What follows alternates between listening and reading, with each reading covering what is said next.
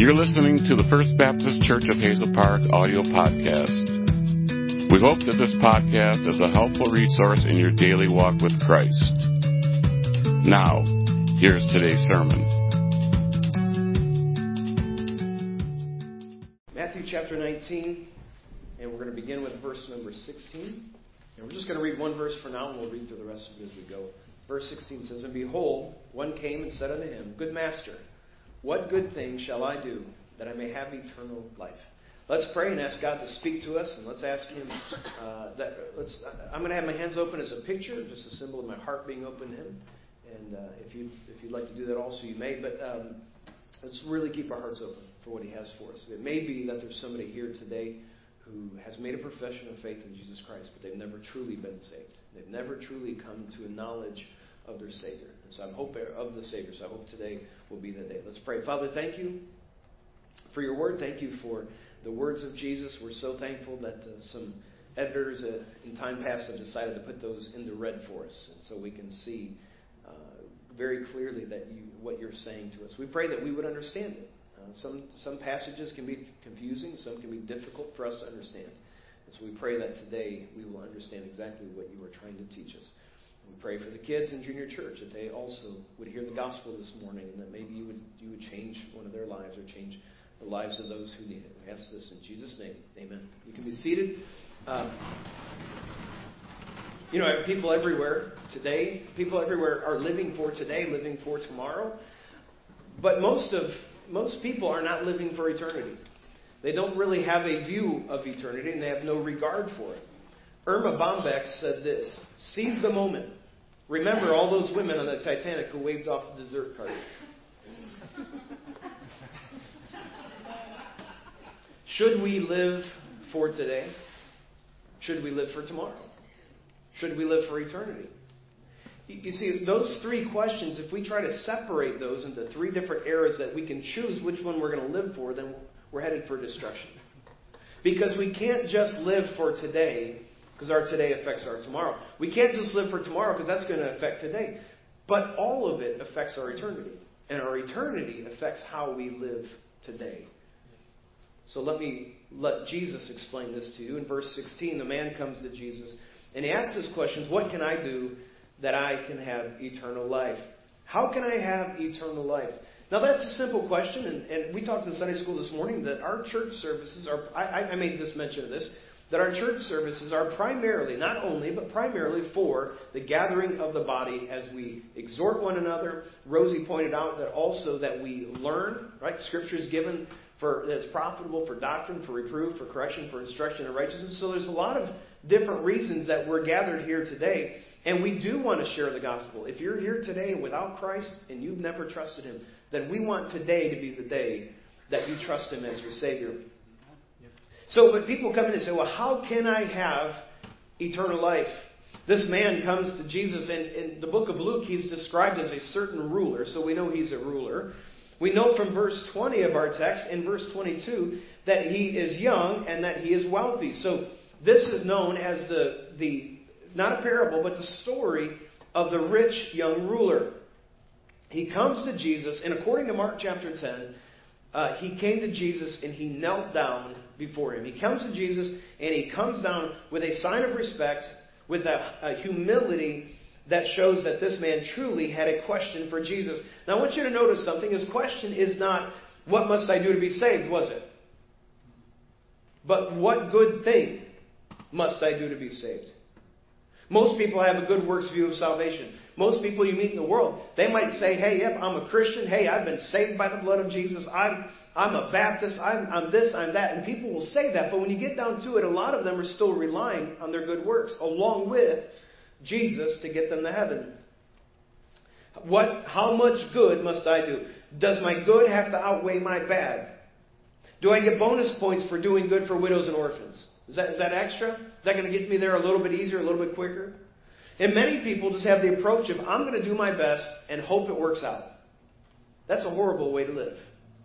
What a horrible way to live, to go, I don't know. If you truly understand that your only two options are heaven and hell, and if you understood the glory of heaven, but then understand the torment of hell. To live in a way to say, man, I hope I make it. What a horrible way to live. This man comes to Jesus, and he had more wisdom than that. He had more wisdom than most people today. And he asked this question, but before he asked the question, he calls Jesus the good teacher, good master. And he says, what is the secret?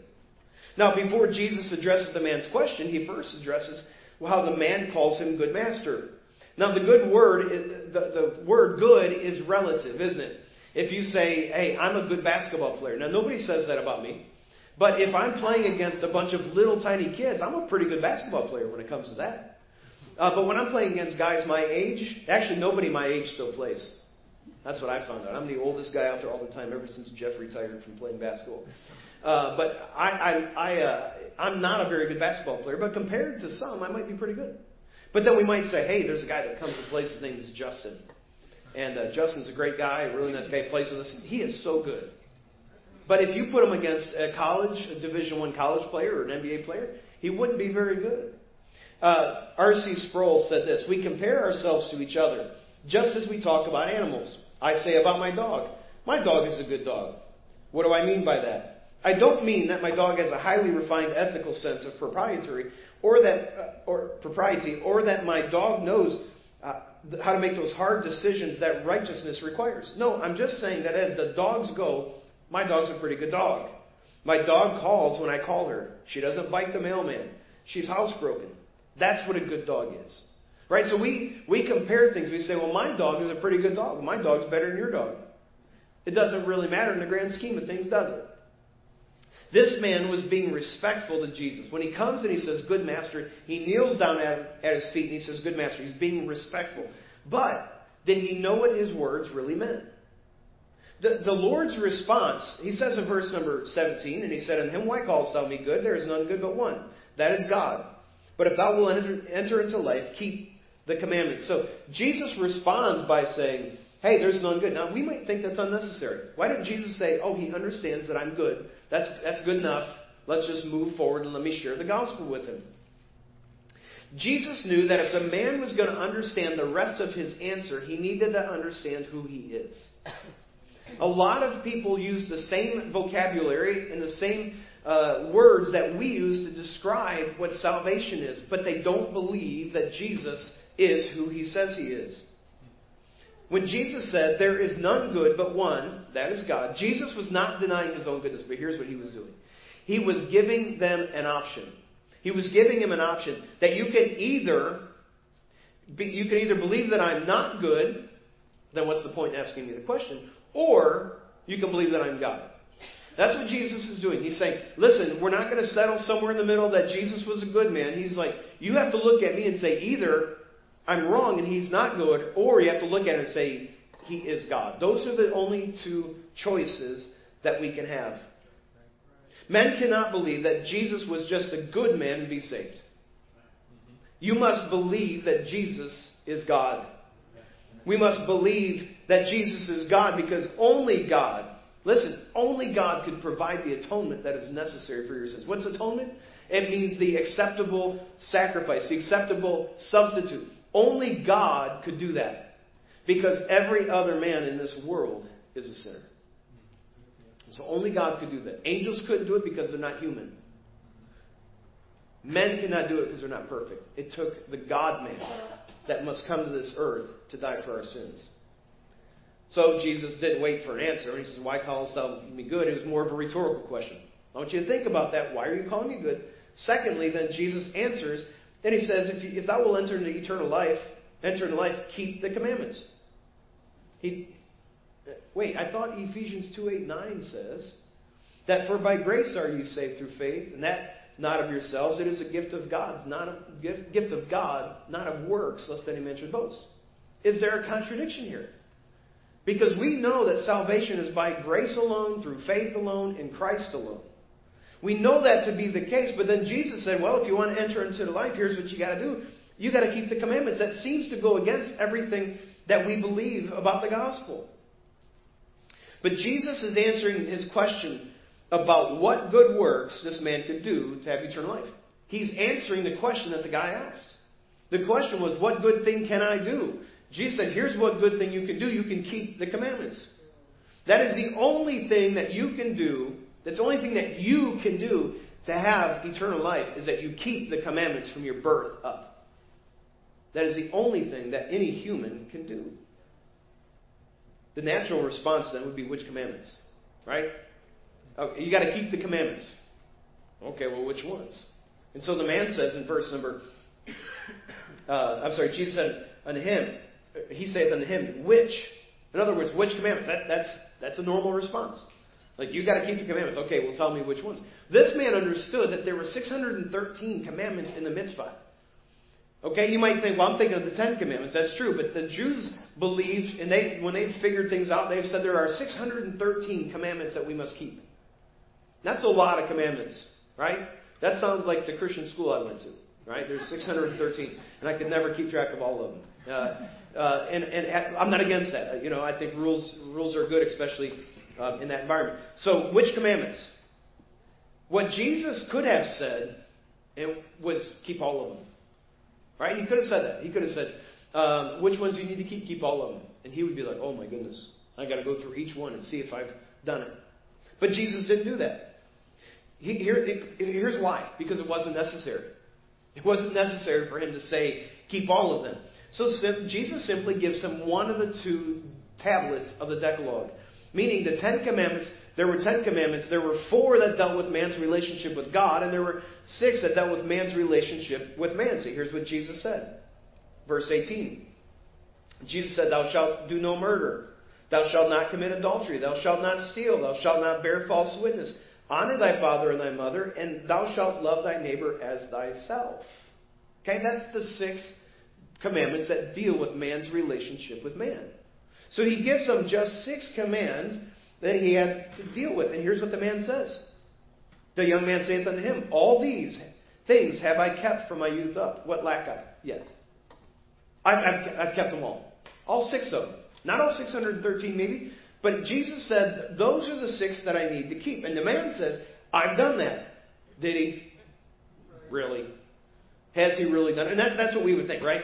I've knocked on people's doors or just witnessed to people and I've said, hey, listen, do you believe you're a sinner? No, I haven't. No, I've never sinned. I've had people say that to me, okay? Obviously, their definition of sin is different than the biblical definition of sin. So you take them, Brian and I, we've listened to Witness Wednesdays, and what Todd Friel does is he goes to college campuses and he witnesses to them, and he uses the 10 Commandments to show them that they're sinners. It's a really good, effective way to show people that they're sinners. So what happens here is the man says, I've done all that. But what he's using is a liberal interpretation of the law. Many of the Jewish schools at that point had accepted this liberal interpretation of the law. And by that, he probably remained innocent in the eyes of men. Now, when I say that, make sure you understand that he's innocent in the eyes of men. Paul wrote this in Philippians 3:6, concerning zeal, persecuting the church, touching the righteousness which is in the law, blameless. Paul says, hey, I'm blameless according to the law. Now, does that mean Paul thought he had never broken any of the 613 Jewish commandments, or that he hadn't even broken the 10 commandments? Of course not. Paul had kept the law according to the Jewish interpretation of the law. This man probably had kept the Jewish interpretation of the law. Now, if you remember when we covered the Sermon on the Mount, we went through Jesus talked about the spirit of the law. He said, thou shalt not commit adultery. Have you lusted after a woman in your heart? Well, if the answer to that is yes, then you've committed adultery. Thou shalt not kill. Have you been angry with someone without cause? Well, if the answer to that is yes, then you're guilty of murder. Whoa. Honor thy father and mother. Well, in front of them, I've always been respectful. Now, not me, okay? If I said that, my parents would get up and walk out. Well, they would get up and limp out. You're right. Thank you, Bonnie.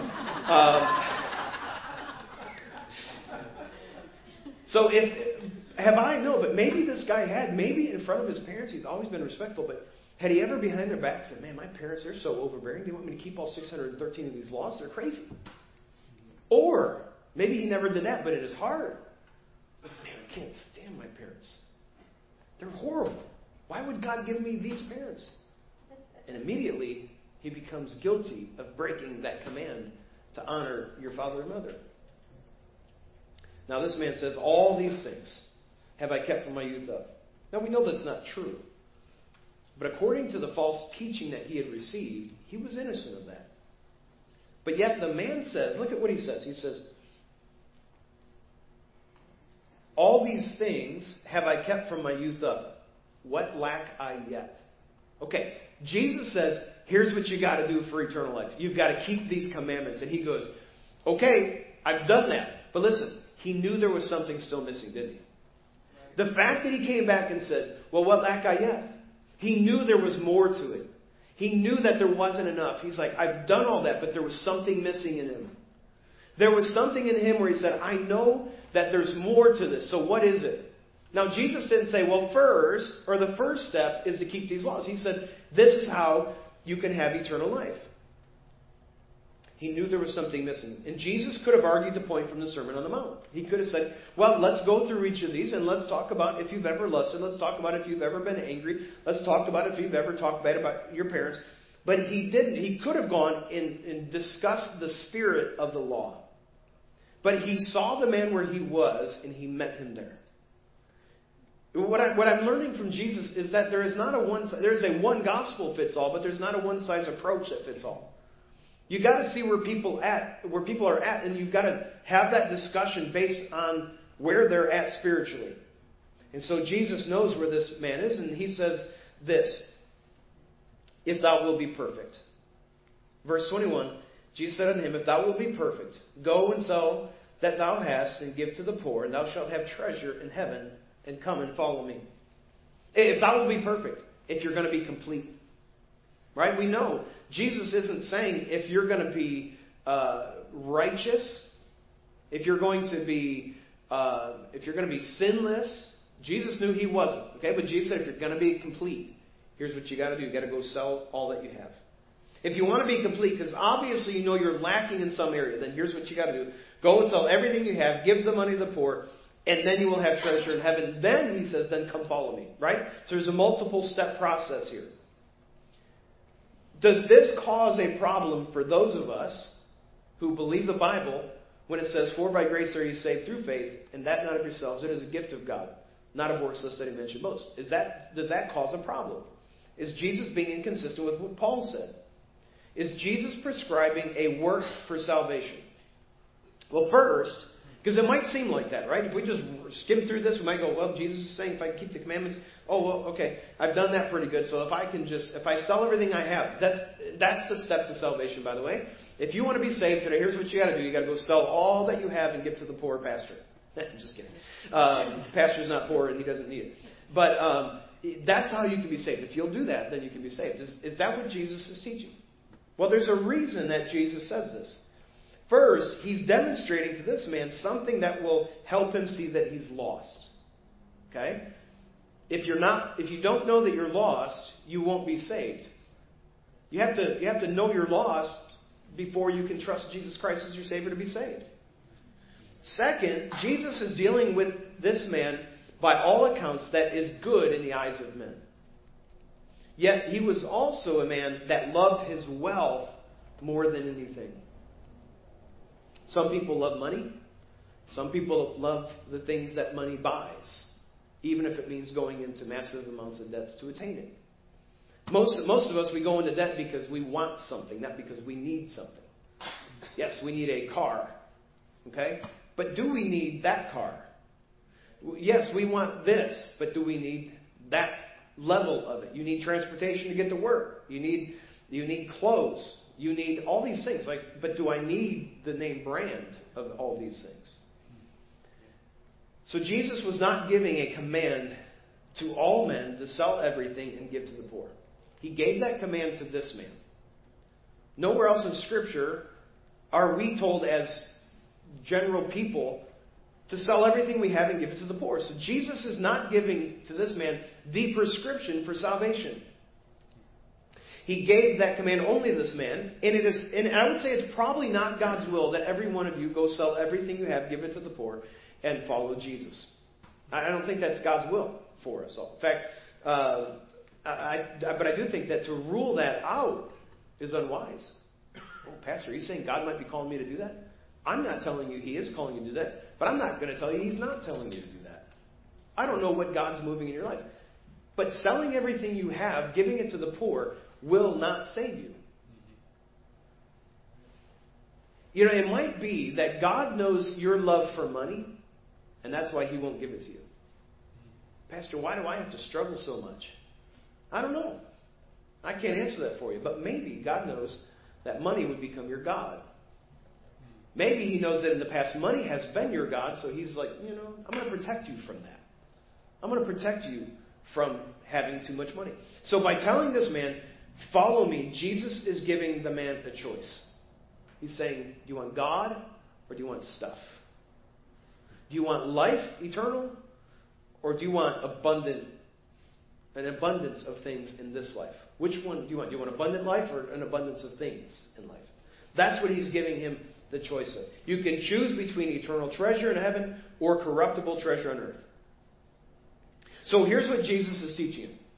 He says, listen, you say you've kept those 6 commands. But the man no doubt would have known, thou shalt have no other gods before me. You know which command that is? That's number 1. The first commandment given in Exodus chapter 20 is, thou shalt have no other gods before me. That man knew that one as well as he knew anything else. And when Jesus said, you have a choice. You can have your stuff or you can have me. He's drawing a line that you either have to worship God or you have to worship your stuff. That's what He's coming down to. Jesus is not telling him, hey, you know what? If you would sell everything you have, that would save you. But listen, if you want to be saved, you're going to have to sell everything you have because that's your God in your life. The God in this man's life was material possessions. And the reality is this man knew that those material possessions were not fulfilling him. He knew there was something that he was still missing. He came running to Jesus, probably having heard of the fullness that He had brought so many. He kneeled at the feet of Jesus, humbly asking what he could do to have eternal life. And many wealthy people don't know how to accept gifts. We talked about that last week. That wealthy people say, you know what, I'll just buy it. I don't need your pity. I don't want your charity. I'm just going to buy it. And I struggle with that. Not necessarily because I'm wealthy, but I struggle with that because of my pride. My pride says, I don't need your help. I can do it on my own. I can work hard. And if I work hard enough, then I can take care of myself. The only way out of the problem is to humble yourself and not depend on your riches. So it's like this man is saying this. Okay, Jesus, tell me what charity to give to so I can have eternal life. But Jesus is saying, you don't need to give to this charity. You need to give everything away. You know, it honestly didn't matter where it went. It didn't matter. Jesus said, give it to the poor. But the real issue here was that it needed to be out of this man's life. That he needed to be willing to give up the thing he was trusting in so that he could trust in the Savior. But this man would not give up his God. Listen, he came with respect. He came with what looks like humility. He asked the right person. He asks almost the right question, yet he continued in his sorrow. The Bible tells us in verse number 22, but when the young man heard that saying, he went away sorrowful, for he had great possessions. As far as we know, this man lived in misery the rest of his life. Why? And by the way, and that means if he did, that he died, and he did not have redemption, so he went to spend an eternity in a place of torment called hell. All because he just would not give up his possessions. In verse 23, I'll tell you what, I've got too much here to finish today. So here's what we're going to do. We're going to close here in just a moment. And I'll address the rest of this next week. So let me give you this. What shall we do? Slide 15, Brian. I'm sorry. Going out of order. What shall we do? What must I do? What good thing must I do to have eternal life? Well, the question is not so much what you can do, but it is what you can let go of. I know I've told you the illustration. I think I even used it last week that as we try, and so if you're bored of this illustration, I'm sorry, but it works for me. But if I'm trying to get to heaven and I climb a rope and I think I'm going to climb a rope, I'm going to get up to heaven. Where's heaven? I don't know. But there's this rope hanging there and I'm going to get there. And everybody's got a rope and we all begin to climb and we all think, man, I tell you what, I'm not as young as I used to be. I don't have the strength I used to have. He's got more upper body strength. He's going to make it further than I am. There's no knots in the rope. How come there's no knots in the rope? I need those to help me. Here's the thing. No matter what the results of any of those for us, whether we're big and strong or whether we're not, none of us would ever make it to heaven. The only thing we can do is let go. Let go of your desire to earn your way there. Let go of your desire to be a part of the redemption process. You cannot. Listen, you got to let go of your tithing. You've got to let go of your church attendance. You've got to let go of your baptism. You've got to let go of your good works. Whatever your God is. Because here's the thing. If you believe that, hey, Jesus, thank you for saving me that day that I got baptized. I think Rosie brought up a song in Sunday school this morning. I'm talking about Rosie. She's not even in here. She's down with the kids. But Rosie brought up a song that talks about how, coming up out of the water and being washed and being cleansed. And maybe the song isn't particularly speaking of baptismal regeneration, but it sure sounds like it sometimes. And she was talking about that song. If you believe that your baptism is going to get you to heaven, your trust is not wholly in Jesus Christ. Here's what your trust is in. Your baptism, which really means your trust is in you. That I have done something. I have been good enough. I have been strong enough. And people like me. I don't know what that's from. It's from a movie. I have been good enough. I've been strong enough. And so because of that, I'm going to make it to heaven. But Jesus said, listen, that's not going to do it. You can't be good enough or strong enough. If your trust is in anything but Jesus Christ, then Jesus Christ is not your God. You must trust Him alone. This man, this rich young ruler, thought he had it all. He realized that there's a teacher somewhere. There's this guy walking around and he's sharing things with people, and people are coming out of there. They're happy. They're rejoicing. Some of them used to be lame. Now they can walk. Some of them used to have a hand that didn't work, a withered hand, but now their hand works. Some of them had demons, and now they're free of those demons. Some of them are cutting themselves, and now they're rejoicing and singing praises to God. This man had heard about all that, and he's like, I have everything. He was probably a part of the Sanhedrin. He was probably someone who was we know he's wealthy. He's probably very powerful. He had everything he could want. And he realized there's something missing. And when he asked Jesus, what good thing can I do? And Jesus said, here's what you got to do. You got to keep the commandments. And he says, I've done all that. What lack I yet? He knew there was something still missing. Somebody in this room may know there's something that's still missing. I went forward in church when I was 5 years old. I went forward in church when I was 7 years old. I went forward in church when I was 12, 13 years old. It doesn't really matter. I got baptized. It doesn't really matter. The only thing that matters is, has your faith been only in Jesus Christ and in Jesus Christ alone? So this man, he heard about this guy and he said, I'm going to go. This is a good teacher. You see, he wasn't speaking about Jesus being truly good. He was speaking about the character that he had seen in him, or that he heard about him. He said, he's a good one. He said, I want a part of that. And I can afford more than the rest of those people. Listen, Jesus, I understand you forgiving the widow with the 2 mites. I understand that 2 mites was good enough for her, but I can afford more. And so I'm willing to give. I'm willing to, tell me what I got to do. Whatever you want. The problem was that he only wanted eternal life. He didn't want the change in life that comes with salvation. You see, what Jesus was giving here was not just a recipe to go to heaven. He was telling him this is what it means to have eternal life. That if you will turn your back on your God, you say, but Pastor, I want to be saved. I trusted Jesus. I got baptized. And man, I'm telling you, I'm just living my life. Are you living it the same way you were before? Because that's a problem. This man didn't want to change his life. He wanted to change his eternity. But with a change of eternity comes a change of life. And repentance is not just some ooey-gooey spiritual thing where we go, okay, Lord, I'm going to repent. I'm going to repent. Yep, I've sinned. I'm going to repent of that. No, it means that I'm turning my back on the old style. I'm turning my back on the things that I thought were getting me there, and I'm turning to Jesus Christ alone. Have you done that? Micah's going to come. We're going to prepare to sing a hymn of invitation. And during this invitation, this is a time where we invite you, if you've never trusted Jesus Christ, I invite you. Yes, you can do it in your seat. Maybe you have questions. Here's the thing. We believe the Word of God is the only authority in life. So if I tell you something that is not the Word of God, you can disregard it. Okay? You need to check it out for yourselves. We say, Pastor, can you show me more from the Word of God how I can know that I have a relationship with Jesus Christ?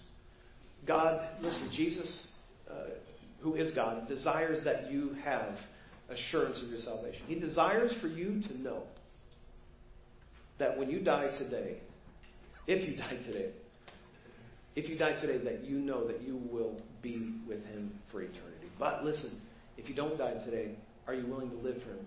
Jesus said, sell all that you have, give it to the poor, and follow me. Are you following Jesus with your life? Not just on Sunday, but with your life direction, with your life decisions. Are you following Him? If you've never trusted Him, please trust Him today. Come down, walk down this aisle, down the side aisles. I'll talk with you. We'll get one of the Brother Ryan, Brother Andrew. Somebody will come talk with you and share the gospel with you.